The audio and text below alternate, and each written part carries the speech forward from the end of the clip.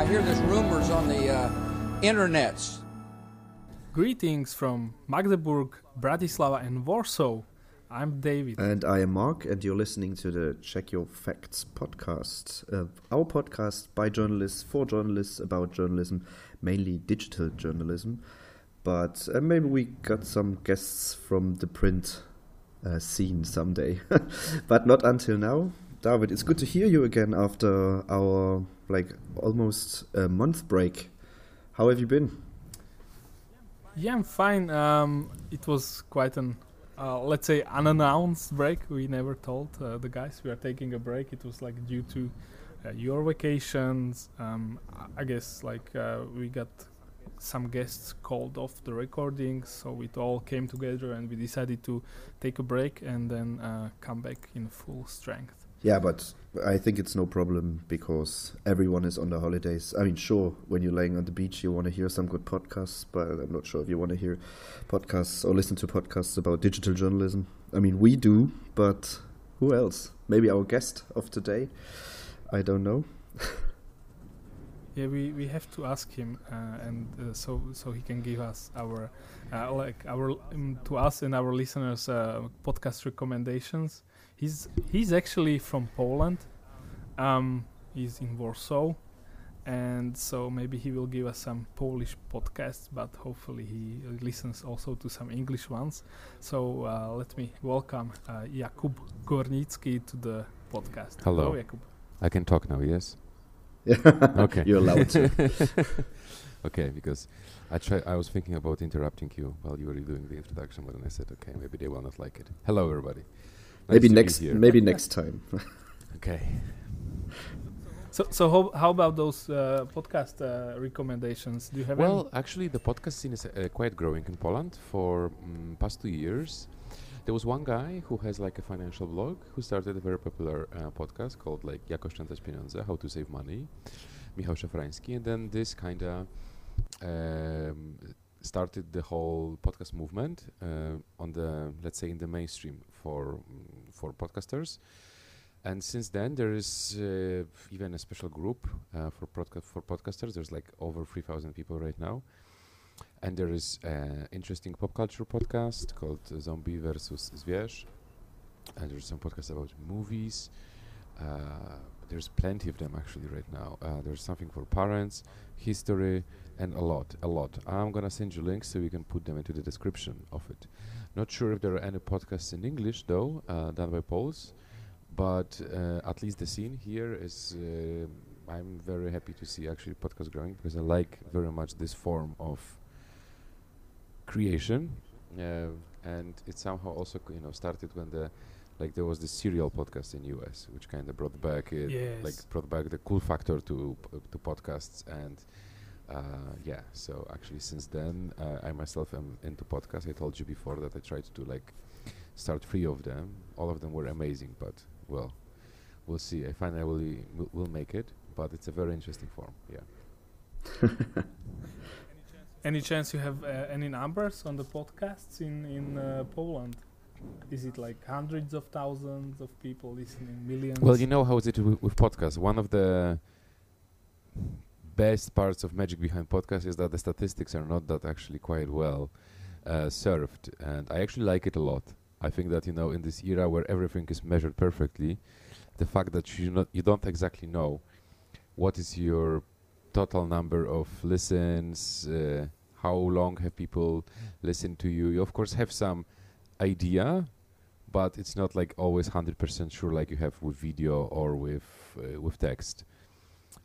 So I don't know how many people listens to podcasts here, but at least on the when it comes to creators, there's more and more of them, and for a while, I mean, they kind of tap into the community which was listening to audiobooks. And that community is actually quite huge. I think this is it's a lot. I'm not gonna give you exact number. I would have to check it, so then you don't have to correct me. But those two communities are somehow merging together right now. I see. That's always good news. We like audio people. Definitely. Yeah, I mean, I would have to actually check because I don't think. I'm not sure if there was actually any. How to say that? any report on podcasting in Poland until so far. So I'm because so I could give you like bigger numbers and like something more concrete on this. So that's one of the reasons why I don't know those statistics.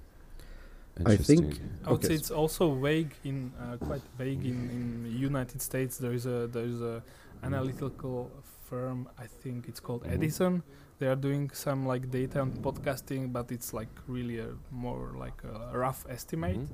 But yeah, we'll see what happens when Apple finally decides to bring the numbers in autumn. You know, when I try to advertise podcasts and the idea of podcasts to my company, when I want to start a new podcast, or I don't know, I want to tell them to listen to some, they always ask for numbers, and I have to say, I think it's very special interest, and if there are, and even if it's only 100 people who actually want to listen to me talking for like 20, 40, 50, whatever minutes, I think that's the job done very well. And I think that's why we are doing this one here. So I would encourage everyone who wants to start a podcast or who fights for the podcast scene to just convince everyone that special interest doesn't need like large numbers, but we just need more of everybody doing podcasts and blogs and so on. Yeah, and it's even a fight against like the going down of net neutrality. So, yeah, someone once told me, a friend of mine who started a travel podcast, is that I asked him why did you start it, and he said like, well, people who made podcasts, they never lost. They always gained a lot by it, and there is actually something to it. And I read the statistics that most of the podcast doesn't survive until 10th episode. So if you make it more, did you guys make it more than 10? Oh yeah. So we're past the point. Yeah, this is like a die point for podcasts, which is true. I think 10 is it's like you start one, then you have the second. Still, it's much easier to do a podcast than to do a video show. You don't have to look nice. You have to focus on your voice. The other thing is that podcasts are not becoming massive. Besides a couple of those which are making the name for podcasts in general, like Serial or American Life, or there's more S-Town, but this is still the same production, Radiolab and Reveal or something like this. But then you have this community which is very much engaged into what you're doing, and as you said, Mark, is that if you have someone who's willing to like spend an hour with you and listen to you, that's actually a lot. So usually people who listen to podcasts are your like core community. You can, I'm not sure what's the next step, maybe marrying those people, but this is like, this is your core community. And it's much easier to get, big numbers on Facebook and so on. But still, this is really interesting. I'm actually waiting. I'm not sure if it's in your countries available. That Google Play. No, it's still not. I was checking last week, and it's horrible. It's in Europe. It's, I don't know, maybe in the UK only. But I was reading the Google blog, and they said like, patience, guys, and patience for like a year. No more patience for that. But this, I think, is going to really change the podcasting industry in a way that currently we are required to download like another app. So when you want to have a listener who is not into podcasts at all, and you want them to listen to you, they have to install another app before they can actually connect to you. So they cannot just open a browser and easily listen to you or be notified and so on, unless I'm not sure you're gonna send them a newsletter. I mean, unless you're using like iOS. For Android people, it's like really hard. Oh yeah, sorry, I'm an Android person for now. So me too. So for iOS it's slightly different because you have iTunes, but on Android you need.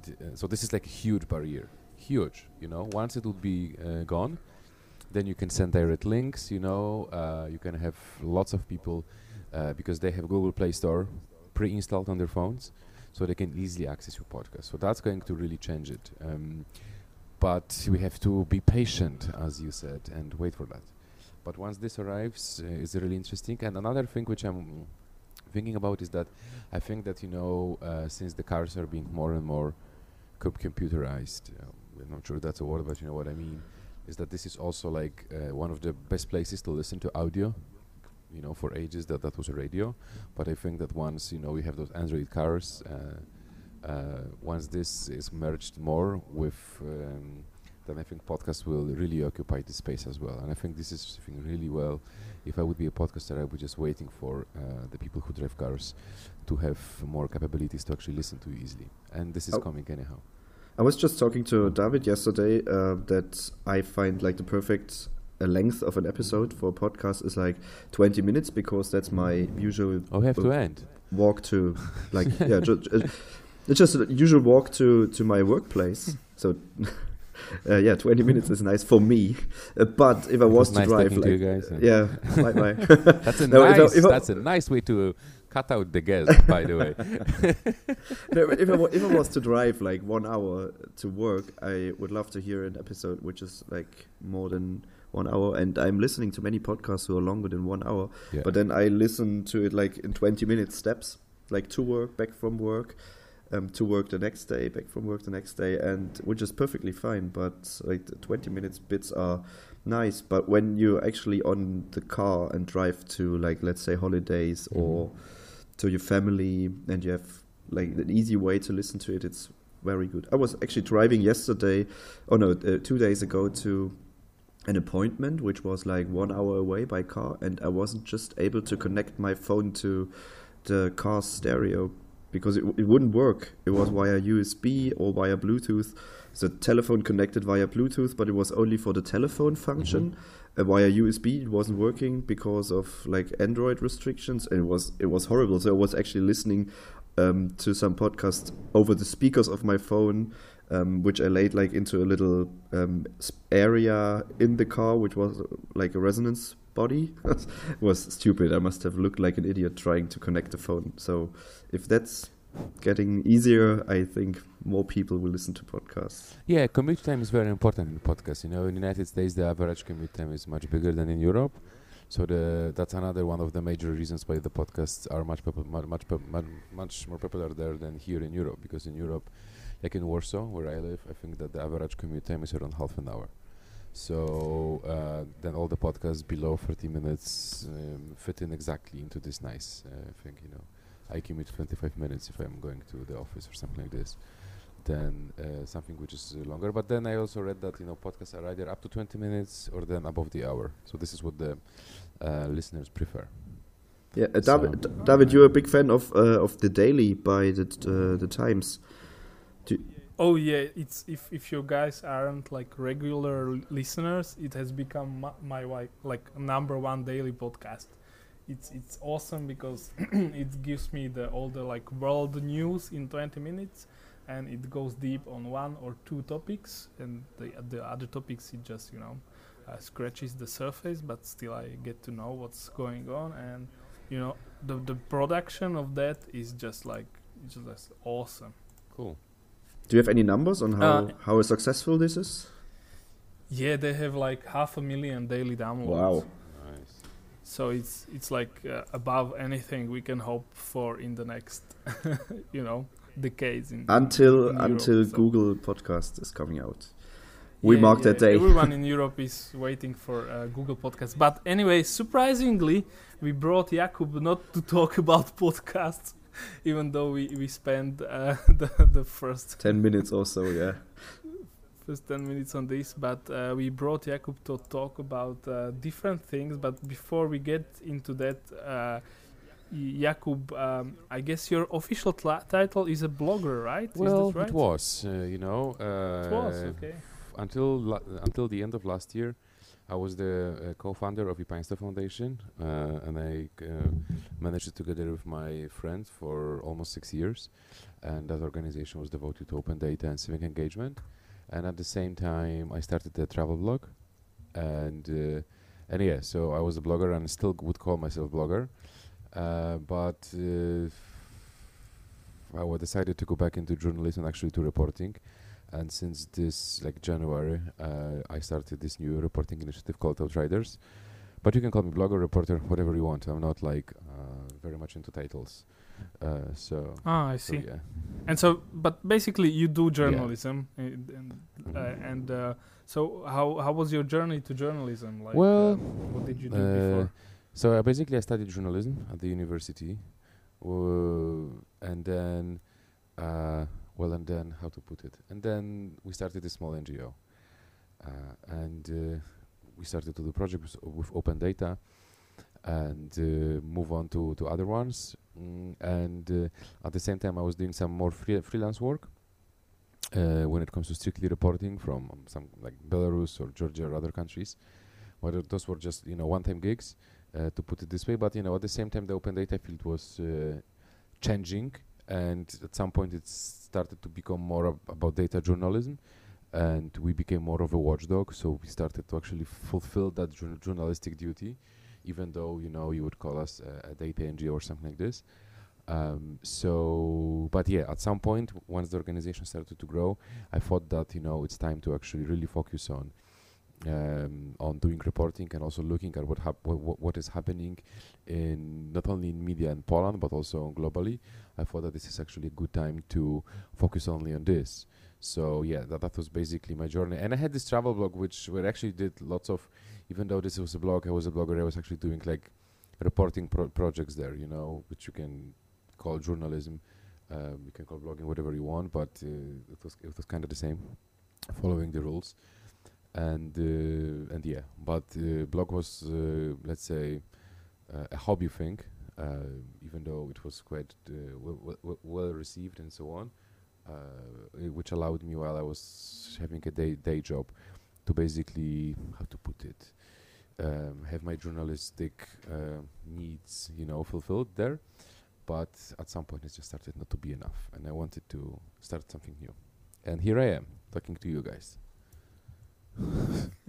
So, top of your career, talking to us. Thank you very much. No problem. Okay. Anyway, so could you tell us a little bit more about this Outriders initiative you're doing? Is it because I was looking through the website you also publish, which is also very interesting in English. I'm not sure if every story, but I've seen a lot of them. You publish like how did you do the stories? There are also like how-tos, I guess also for people to know like a background, something AP has begun doing in a way. Yeah, they copied but us. you have been doing it for a while. And but I have to say, like I met you on a conference, but we didn't meet there actually. I just seen were your partying all the presentation, time. which was which was very interesting, and you were, I think you were the only one with spectacles, like those glasses from Snap, which is running Snapchat. But before we get into the multimedia storytelling thing, we wanted to talk to you about. But could you like tell us more about these Outriders? Sure. And like who I guess my question is what you do there, and like who's your audience, because that's something I'm really curious about. Our mission is to bring original reporting and global perspective through innovative storytelling. And what it means is that we try to provide people from original stories from various places all around the world. And looking at the decline of foreign correspondence, and that there's less and less reporters doing this job, at the same time, I think, and I strongly believe that this is a very crucial role for any society to understand another society and culture, is that this somewhat transfer of information has to be, it cannot only be based, on agencies or I don't know. We have those issues, like if you look at, for example, what's happening with migration in Europe. You have something happening in France, and then it's becoming a major political thing, let's say in Poland, or maybe in Slovakia. And who is reporting from that? Who is actually checking it? It's so easy to manipulate those information, because you are not there and you cannot check it yourself, or you have no will actually to do that, because there's more and more of those I hate those names, fake news and so on, but they somehow get created through this. So I decided to, together with an amazing group of people, to try to form an initiative which would like bring reporters together, and we try to provide regular updates from selected areas around the world and do bigger stories which relate to migration, war, minorities, and so on and so on. And but our basic rule is that we are there and we are reporting from like what we see, you know, and that we have to go and check this. And based like, and the second question, like, who's your audience? Well, I don't know who is our like people audience. in Poland? To be honest, like, yeah. So you know, we started in January, and by started I mean that you know I wrote this blog post where I announced it. I started to look for people who share this belief that this is important and who want to do it. We started to do initial stories.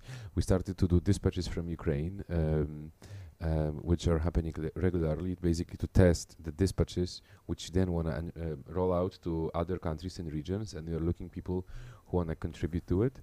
We are working on bigger stories, those interactive ones, which take time, a lot of research and a lot of like going and checking and so on. And I am currently, and we are all are focused on actually like showing what we can do in a way that like this is maybe, you know, this is what you see currently on the website is like the portfolio. You know, we are trying to show all the directions we can go, we can do. We can cover well refugees. We can cover well. We were just joined by a war photographer, and there is a huge story about the Battle of Mosul coming up, and then we have some stories lined up about what's happening in Ukraine, in the eastern part of it, and once we have this, we will be looking out for our audience in a way that when we will start asking people like to really follow us. I mean, you know, we have our social media and so on right now established. But once we do a bigger story, which takes lots of time, takes a huge like investment of resources and so on, then we release it. We send out a newsletter. We throw it on Facebook. We share it, but we are not spending extra time on distribution because we are just jumping on another story. And this is like, I'm fully aware that this is on one hand that's like maybe small waste because you would like the story to go further. They usually pick up on their own. There is traction, and they usually get lots of comments, so far positive comments from like people who do similar things or who are more interested in the media industry, which tells us that, you know, this is nice. But and then we are doing like this big launch of us on 26th of September. And until then, we are just focusing on stories. And since end of September, we are moving on to distribution phase. So this is like, I call it the product phase, and the second one is the distribution phase. We will be actually seeking for the audience. Now, if you ask me if I have an idea for whom I talk to and who is our audience, you know, it's like I'm trying to find a better description, but you know, if you have a printed newspaper, and there is always a section called World, and this is what we are trying to. This is our like goal to be, basically. This is what we're trying to be. Who should read that? I don't know. I can tell you like the usual marketing description. You know, 1845. From you know, from bigger cities. But is it like you're in a startup phase? I mean, because you have been going around conferences, you talked already about Outriders. I thought it's like already a media organization, like a living one, but based on what you're just saying, it's more like, sounds like a startup.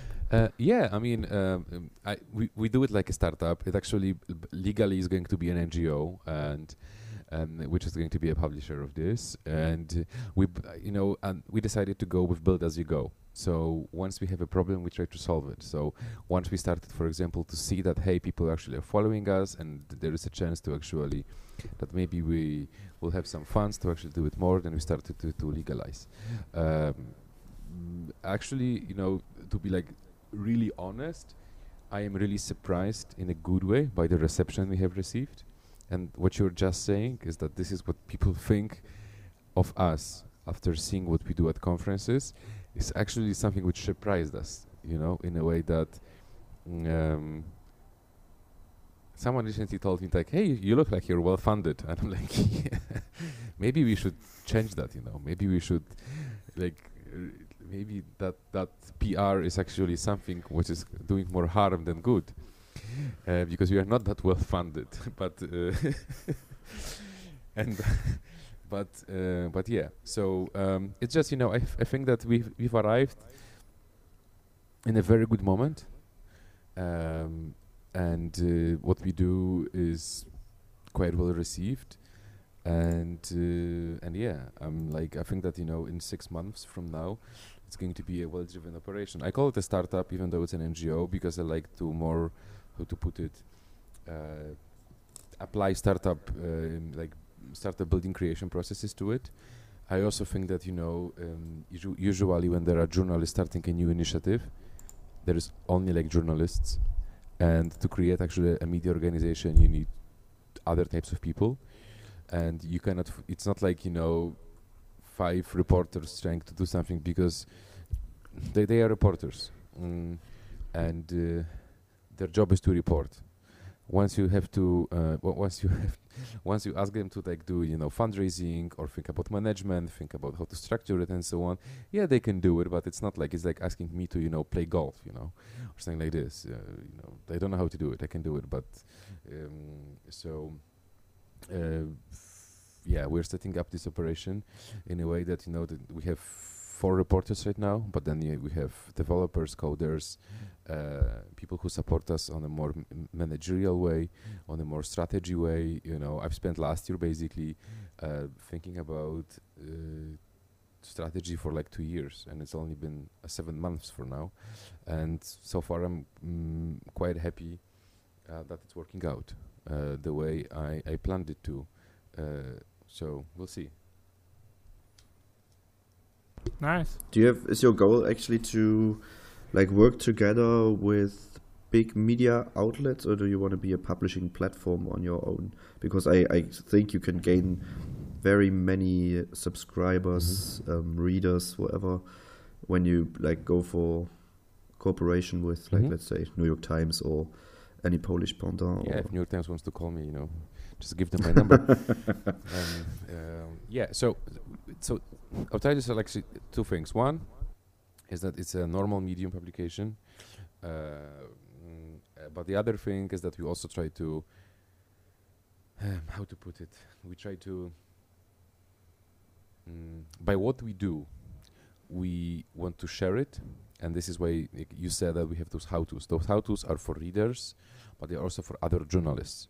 We want to show that you can do good journalism, quality journalism. Although I hate when you say quality journalism, because that you imply that there is another sort of journalism, which is what, shit or something like this. And we still call it journalism. But isn't there a section which is not quality journalism? I bet there is. The Boulevard, really crappy stuff. I mean, I'm just saying, that. But I know what you mean. I know what you want to say. But this we kind of allow on a more semantic level for this, oh, I'm gonna do quality journalism. Oh, okay, go on. I'm just gonna, and then you say, and somehow you say that for regular day-to-day journalism, what less rules applies. Yeah, that's true. I would rather go that we do dispatches, which is normal day-to-day job, and they follow the same rules as our interactive stories. But I wouldn't call the interactive more quality than dispatches. They are just more fancy, simply, there's comparing a huge Hollywood movie to a TV show, basically. That's the difference. But they still both can be good. It's just you can see that there is more resources put into a huge movie. but at the same time they both have to follow simple rules. We cannot just simplify it like, oh, that's just a typical article, so you don't have to check it because you have less time. So we try to share and we try to help other journalists, and we wanna our mission is to publish the stories, but also to help the journalism field and the ecosystem basically to grow. And I wanna create this like vibe that you can share more as a journalist. You know, at least in Poland, I would love journalists to share more and publishers have less competition based on let's not tell them, you know. More like, especially that as a blogger, you know, bloggers share a lot. Oh, you mean like inside info and you know, it's like together like we are sources stronger. and You yeah, know, I see together what you we mean. are stronger and we grow as a category, and we still fight with each other, like compete on who does the best story. But we see that there is a lot coming from sharing and even occasionally collaborating, rather than like, oh, let's not tell them, let's not ask for the for expertise. It's quite often that I show stories on which we are working to colleagues from other media outlets, asking them, even though I know that they are working something similar or they follow the topic, just for critics. And it's always very helpful, just to inspire, you know, others that they can expect everything like this from me. But how is this working out exactly? Like, are there NGOs or anything like this, or do you even ask like the big media? Big media. Big medias and really big media colleagues, yes. Just I know, like, hey, what do you think about it? You know, they have a different perspective, and it's and we try to like also show that how to put it, that we care about what they say, and that they you know, it's a little bit change the culture. You know, is that like, oh wow, they like we show them a story like what, a week before publishing and so on, even though we know that they are working on something similar, this different angle or different form, something like this, because I think it's very important. You know, in startups and in blogs, people share a lot.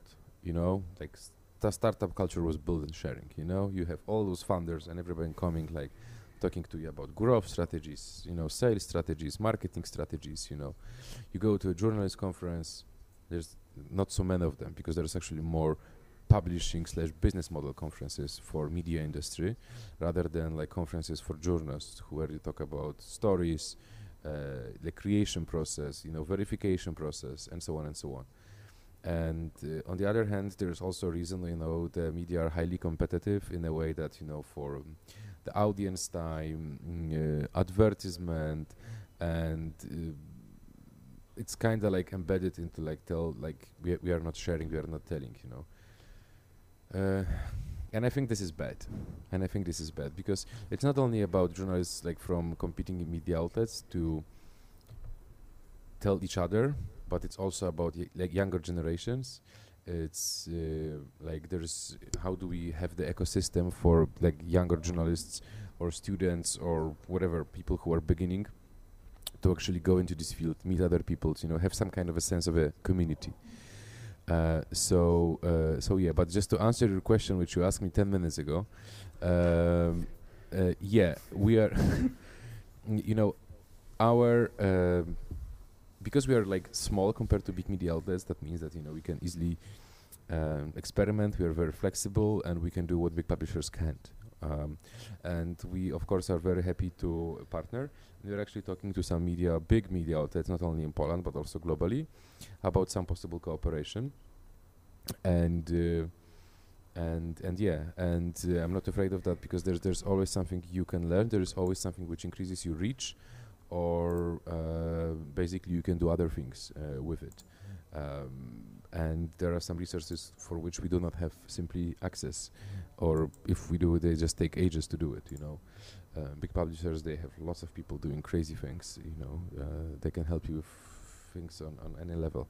So, and we also think that, you know, what we do is like a risk, and in a way that one of the main reasons why, for example, you don't have media outlets that easily doing interactive stories and so on, because from their point of view, this is like high risk investment.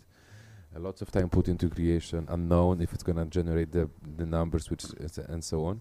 So when they see that we can do it, it's much easier for them to actually say like, okay, why don't you do it for me, for example? Let's see how does it play out on our platform. But besides this, sorry. sorry. I just when you were talking about this, came to my mind like we didn't talk about sustainability. Like, what are your funding options now and in the future? Because that's always a big question when talking about smaller media outlets. Yeah, so we're going for the subscription model in a way that we want to build community of people who wants to support what we do, but we will be not doing paywall. It's going to be open. We want people to support this information to be free, because I do not believe in closing the information. I think that, people who have limited funding, like limited financial, they shouldn't be cut off from quality journalism. And that's going to be our core, but this is going to take our time. So probably before we'll build it, when we will be launching on 26th, we'll be also starting probably some crowdfunding campaign to get us initial funding, and then we'll see. We're also applying for some usual reporting and journalism grants, which show up as the way. So far, it is only like built on trust. The people who are, and there's currently 9 people working in Outriders. No one gets anything from it for now. We all believe in the mission and that it's important to do it, and that it's going to work out. So this is where we are. One last thing regarding this, and then I guess we want to also move to talk about like the media situation in Poland, because that's a big question right now. But I'm always curious when someone talks about more about content and less about like distributions.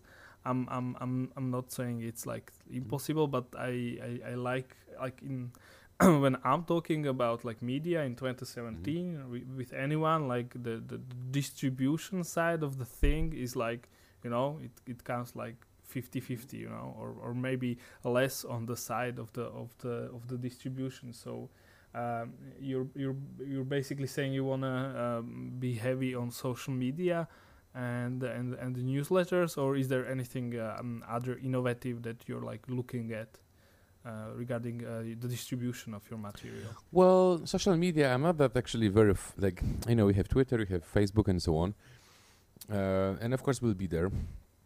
But I'm actually looking more into messengers currently, fascinated by the distribution which gives you WhatsApp, for example.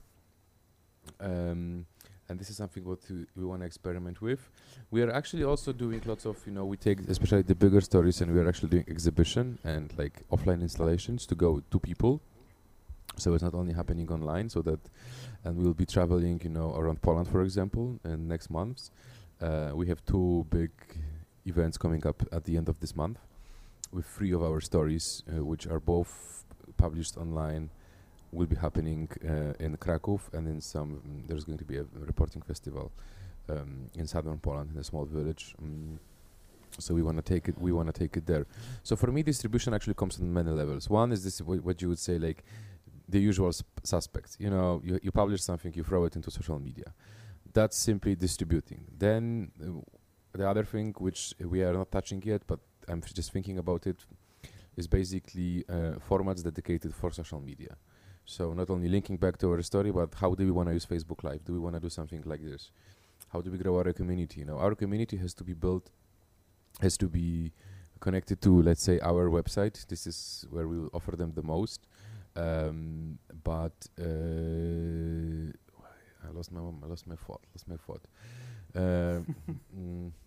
So then you have those dedicated formats, and then you have basically various ways of trying to reach out new people. And I don't know. I'm actually I want to reach as many people as possible, but I'm also trying to find a way, like, not to go to people who usually don't read this. I see. And is this something we can, in the future see on your website, talking or writing about it? Like how do you distribute your content? Definitely. How do you gain memberships? Yeah, definitely. I believe in the forms of distribution which are not interfered by any algorithms. Those are, I think, the most honest for the creator and the reader, listener, or whatever. This is what also a cool thing about podcast. You know, there's no algorithm and like thinking whether your podcast should be delivered to your listener or not, as you have happening on Facebook and as you have kinda happening on Twitter. And as we see happening right now on YouTube, which is messing up the subscription system.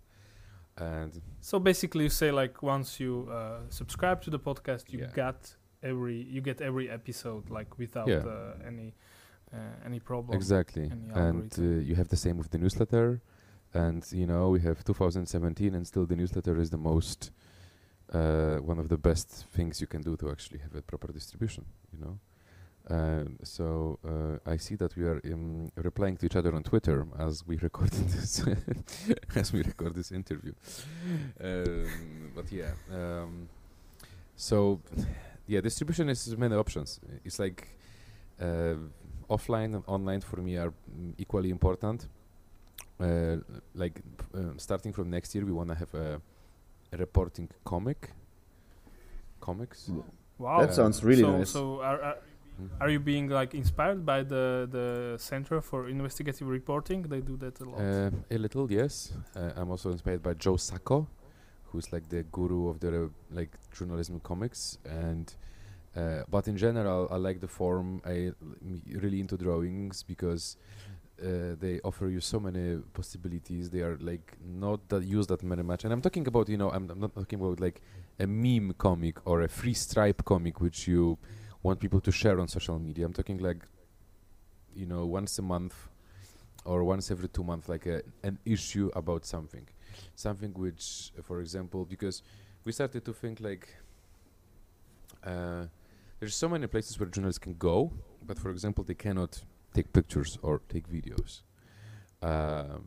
So one thing is to write about this, but the other thing is that it's actually possible to then take it and try to find places which you know exactly how to show, which we can put story into this, and actually use this as an advantage. You know, so it's no longer a problem that you can go with a camera. Or sometimes it's easier not to go with a camera, even if you want, even if you can. But then once you have this comic, and one thing is to properly have it, you know, on mobile and on desktop, but it's not a problem also to print it or have some possibilities for printing it or have people subscribing to get a printed version of it. Like there is lots of those print-on-demand services, quite more expensive than, you know, like a normal publishing, but still not that much if someone wants to get it. So I agree that distribution is very, very important. And distribution, promotion, and we spend a lot of time when we have a story thinking about how this can be distributed. You know, it's like when you have a movie or a TV show, you know, you have to have a trailer, a teaser, trailer number 4, teaser of the trailer number 7. You know, there is this huge campaign around it because you have to create a demand for it. You have to show that you're doing, and yeah. So this is something what, maybe sometimes 50-50 is actually a correct time, you know. The competition is very high, and you have to really fight to for the people to see your story, but also make them interested in it. And also this is on, this is why I don't like I try not to use the word promotion, I try to use the word distribution, because I think it's better worded, and then the reporters like better understand it why we are doing this, you know. It's like so it's not for other people to do it, but they also have to think when they do a story like, oh, maybe we should do a 30-second video here which we can later use to promote it or something like this, you know, or have some parts of the story which can be later used as teasering it, and so on and so on. And but as I said in the beginning, given the amount of time we need for distribution, we thought that, okay, let's focus on the product and let's not worry about ourselves about this right now. Let's just do stories, and have internal mechanism for it. Let's have the team to learn how to work together, and so on and so on. Then at some point we'll switch to also doing distribution, because that's a lot of time which you really have to push it, and different kind of thinking behind it also, because you have to like think, plan it, and so on and so on. So yeah, this is where we are. Okay, now I'm gonna drink some water, so you can cut it out later. Okay. So many questions actually after this part. I mean, it goes deep down into messaging, newsletters, and even a comic. I would love to hear from you, like, let's say when you've tested it for half a year or so, to just get a review of how it worked, plus everything. So Sure. sounds really nice. And it just reminded me that we definitely need to do a section or a podcast and whole episode about messaging and even push notifications when it comes to like everything connected to distribution or promotion. So Yeah, David, we just definitely. need to write that down. Okay, we're doing it now. I'm writing the messaging and push notifications and looking for hosts. Starting now. But anyway, back to you, Jakub. So, Mark, do you want to go deeper on those topics? You Especially the messaging part is really interesting because it's actually basically connected to the push notifications, because I think about right now at work how we improve to promote, distribute our contents. We just saw a big race in search engines, so people are coming from search engines to our stuff, but we are doing basically news. So we're basically a news website with background articles on very regional topics. But still, everyone is owning a smartphone, and the question is whether what is better, a messaging app or a push notification? Both show up on your like lock screens. And you said you were really into all this messaging stuff, and I guess that means basically WhatsApp.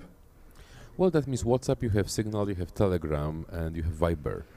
What do you use in Poland like the most? I think the WhatsApp is the king here. Viber is the second one. But by traveling, I can see that there are WhatsApp countries and there are Viber countries right now. Signal, made a lot of name because it's the most secure, and well, it's not owned by a big corporation behind it. WhatsApp recently introduced encryption. And I think that really helped them to, like, at least I started to use it slightly more. So yeah, but WhatsApp and Viber actually, and Telegram, I think they think how they can be used by publishers. And WhatsApp, for example, have this notification list, which allows you to create a group of people and then distribute to them without them being able to reply to you. So once you push a message to 2,000 people, you are not getting 2,000 thank you. It's just distribution. So I started to follow some startups which actually do it. One of them is, like, for example, 100 Journos, which is a Turkish startup, and they have this daily service in English, and at around 10 p.m. I get like, well, let's say 800 characters. Like yesterday I got 6 stories, like 6 headlines with small description about what is happening in Turkey. And this is fascinating, because I actually started to understand more. I'm following them for couple months right now, and I get this. But there are other reasons why I find, this is a natural environment, so they are not trying to like push me a huge story. This is a mobile phone, and they know that my attention span here is not that big actually. But it's regular, and it's really interesting to see. The other thing is, is like, how do we get to people who live in smaller cities, medium cities, rural areas? They also have all the mobile phones, and I think that WhatsApp is really interesting. Generally, messaging is really interesting because, well, the internet packages are currently either unlimited or cheap, or so that really doesn't matter right now. So everybody can do it. The coverage is also really nice. Talking about Poland right now. So we can push them a lot. And the other thing is that, what we see is that the younger generations, they are less and less happy about doing everything in public. And they use more groups, they use more mobile platforms to communicate. I am more and more. I spend time on WhatsApp groups than on Facebook and so on. And I think that's the reason why Facebook decided to start to disconnect Messenger. And I actually use Messenger.com for past 6 months, not Facebook.com. I talk to people on Messenger and I don't get all that other shit, because a friend of mine invited me to 64 groups, which I have no time to put leave, because it takes lots of time on Facebook and so on. So there's a couple of things which I think that the messaging are going to be the next big thing, and it's a different relationship with a reader. A mobile phone is also interesting. Going through WhatsApp is very intimate. You are next to your friends, you are next to your mother or whatever. Yeah. And then you have a medium outlet. The thing is, you really, and I know it's a hard word, intrude the private atmosphere of the Messenger app. So there are now companies coming into your messaging app and put your or get you away from your private things. I mean, that's what happened with Facebook. It was built as a network for students, then it was open to the world, and then companies started to see it, and now it's basically run by sponsored content and ads. And don't you fear that the same will happen there? Well, probably. Of course, there is going to be. There's lots of companies doing bots right now. Trying to the bots became a buzzword. I think 2 years ago, as soon as Facebook announced the possibility to do them, we are still waiting for some actual bots to not be stupid. But there are some use cases, especially in the journalism field, like PolityBot in Spain, which are actually doing great work there, and they also know that this is an invasion of a huge private space. But we'll see how it goes. I mean, I think that it's not I think that I don't allow that much this space to be invaded. So the competition is really high. You have to be really good to actually go there. And also the other thing is that we still don't know, because there's not so much offer there. It's not like I can subscribe to 50 media outlets to get their WhatsApps. And actually, it's really interesting because to get still you have to add the phone number to your text to your phone book, and then send the message to get it, and then the person, because it's still not automated. It's still not automated in a way that so when you subscribe to 140 journals, they actually have a person or maybe even 2 people just doing WhatsApp. Yeah. Because they have to actually, if you send them, they have to actually manually add you to this list. And then if you say unsubscribe, they have to do it manually. So they have and there's always the possibility to just try to stay in contact. I mean, there is a way to answer to that story and they started say to your do opinion. Right now surveys on WhatsApp. So this is amazing, if you can have this flat relationship with your readers, which is totally changing everything, both for journalists and both for the readers. And I would love to try that. And I think this is really curious, It's everybody thinks how to reinvent the comment section, but it's how do we have a meaningful debate, basically. And well, I'm really curious to see how those experiments are going to play out. And especially as you're an expert on storytelling, there are ways of storytelling for WhatsApp. I will give you a link and we will put it into the description. There was a German publisher who they had a history project, and they relived a certain event somewhere in west of Germany through WhatsApp. So you could subscribe and they sent you updates what happened from minute to minute in the city. I think it was at the end of World War II when the city was bombarded by the Allies, and so you could relive it on WhatsApp. And I think I unfortunately I think they only published their final results in German, but I'm not sure. I looked this up and maybe I find some summary in English. Maybe they did it on some conferences or so, but it was really interesting, and I think it was last year. So you maybe into this. Okay, awesome. Send me this, please.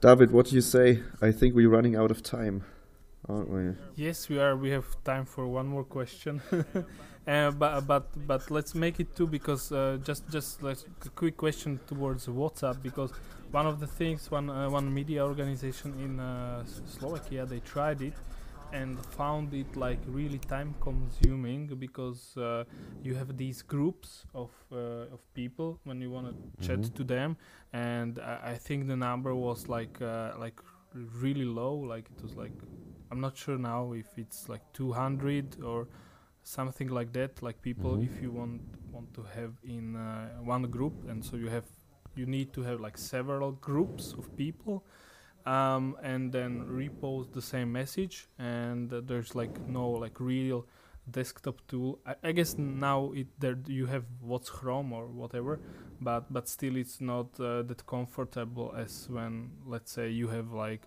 40,000 people on Facebook and you push it out. Of course, because of the Facebook algorithm, it doesn't get to be seen by like 40,000 people. But don't you think the tech behind WhatsApp is still like not so good for media houses?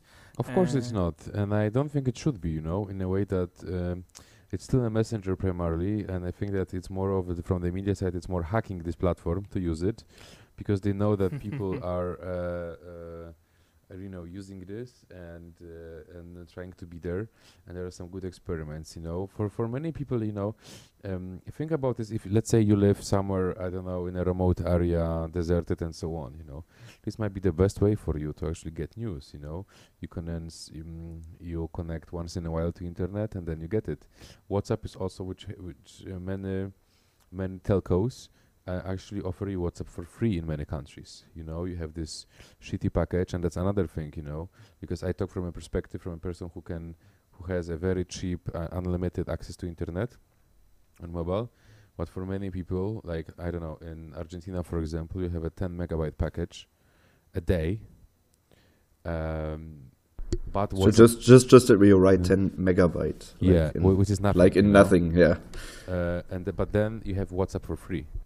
Now this really changes the game for publishers and for people, because then you can distribute it. So it's another thing, you can find those maps, where are those messengers most popular, and every country is different, but that is really different, and it allows you basically, like using the example of Argentina, there are people living in Patagonia who will most probably never, unless there is going to be like those LTE Max or something like this, where you really need just one antenna for huge coverage to deliver, which is impossible to deliver them content right now. But that's but kind of dangerous, I'd say. And I think most of the like digital journalists would just disagree to that model. I would really recommend you one of the latest episodes of IRL, the Mozilla podcast, which is about net neutrality, and like WhatsApp being free is like a big step against net neutrality, and I think we could do a whole episode on that. I have a huge problem with WhatsApp because of who owns it, because I do not trust Facebook at this time at all, in terms that it understands and tries to somehow address well, that it basically has any moral compass as a company, besides making money. And I think this is very bad that they own Messenger, WhatsApp, and and try to establish themselves as a main,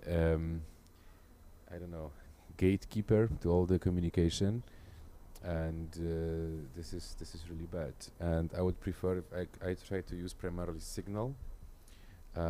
But it's not, of course, as popular as WhatsApp. But those are issues which are also very important, and I think that we have to also take them into consideration.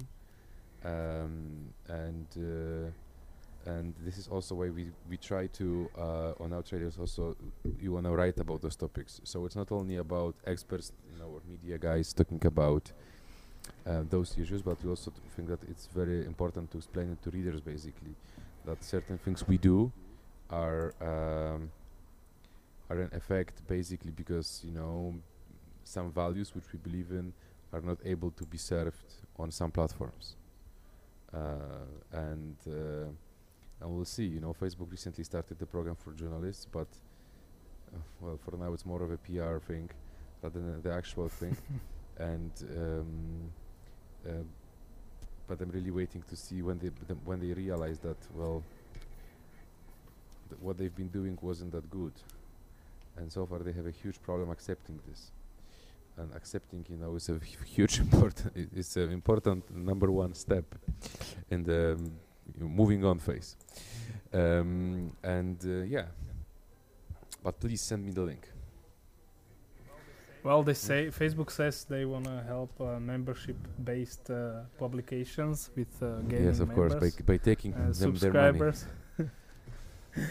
So we will see what happens. Anyway, we are like really running over time, and so we wanted to ask you about the situation, like media situation in Poland, but we don't even have time to get into it. But if you can only with 2 sentences tell us, is it really that bad as it looks like from outside? And then perhaps give us some read this Politico story. It's the best description of the situation. Well, so this is how it is. The public broadcaster, which has over 20-25% of viewership when it comes to TV, but also there's also public radio. They are really bad right now in terms of that they switched from they are doing hateful propaganda, either pro-government or anti-opposition, and they are really not following any rules, and they are just out of control. But still, there is pluralism, and there is no problem starting media organizations. We'll see what's going to happen in September, because there is going to be this new law for which will address the ownership of media, which will address their market share, basically it's aimed at a couple of big publishers who primarily controlled all of the local media outlets, and it's aimed at them. And after this, we'll see if they manage to do it and what are going to be the actual results. And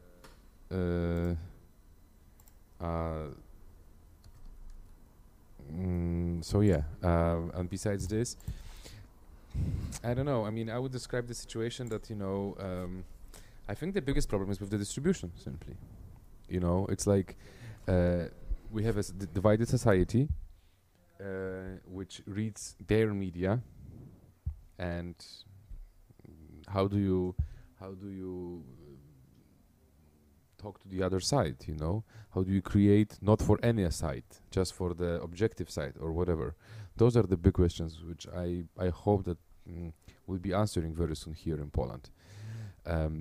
So yeah, that's basically how I see the situation. I'm really not. I might be talking to you differently in a month. We'll see what this new law is going to do, and how is it going to change the the media landscape here. Okay, then we can bring you on in a couple of months back, and after you launched Outriders officially, and we can talk also about the Polish media situation. How are you doing, guys? Anyway, that's it for today. I'm sorry to being the bad guy to and this, because as always we could go for hours more, but you have your family to tend to, and I guess we have to give our listeners a chance to listen to other podcasts as well this week. So yeah, it was a pleasure. It was really interesting, and thank you, Jakub. Thank you for having me, and wish you luck, and let's talk in a year, so maybe we'll see how it went. And or maybe sooner. I hope for sooner. Anyway, thank you everyone for listening. if you're not subscribed to this podcast, please do so on Apple Podcasts or wherever you get your podcast. Be sure to check out our website, which is checkyourfacts.eu. So once again, checkyourfacts.eu, EU as in the European Union. And follow us on all the social networks. And as we were talking about also newsletters, make sure to check out our episode with Nikki Hoffland from Revue, which was I think 5 or 6 months ago.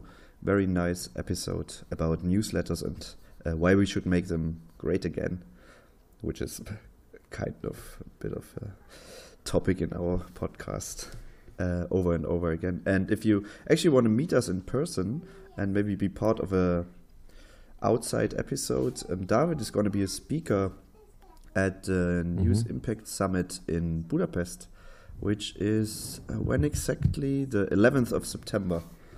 And I will be there too, listening to what David is saying, and maybe we do a podcast right there, live or whatever. Yeah, do the Facebook Live audio thing. Yeah, but maybe we try it. Lena, Tim will be there, Adam from our latest episode will be there, and us two will be there, so make sure to check it. It's actually free of admission, so you just have to register on the website, and we put it into the description as well. And before we let you go, I think there's one more thing to say, isn't it, David? Yes, guys, always remember to always check your facts. Okay. Thank you, guys. It was a Bye. good one. Bye-bye.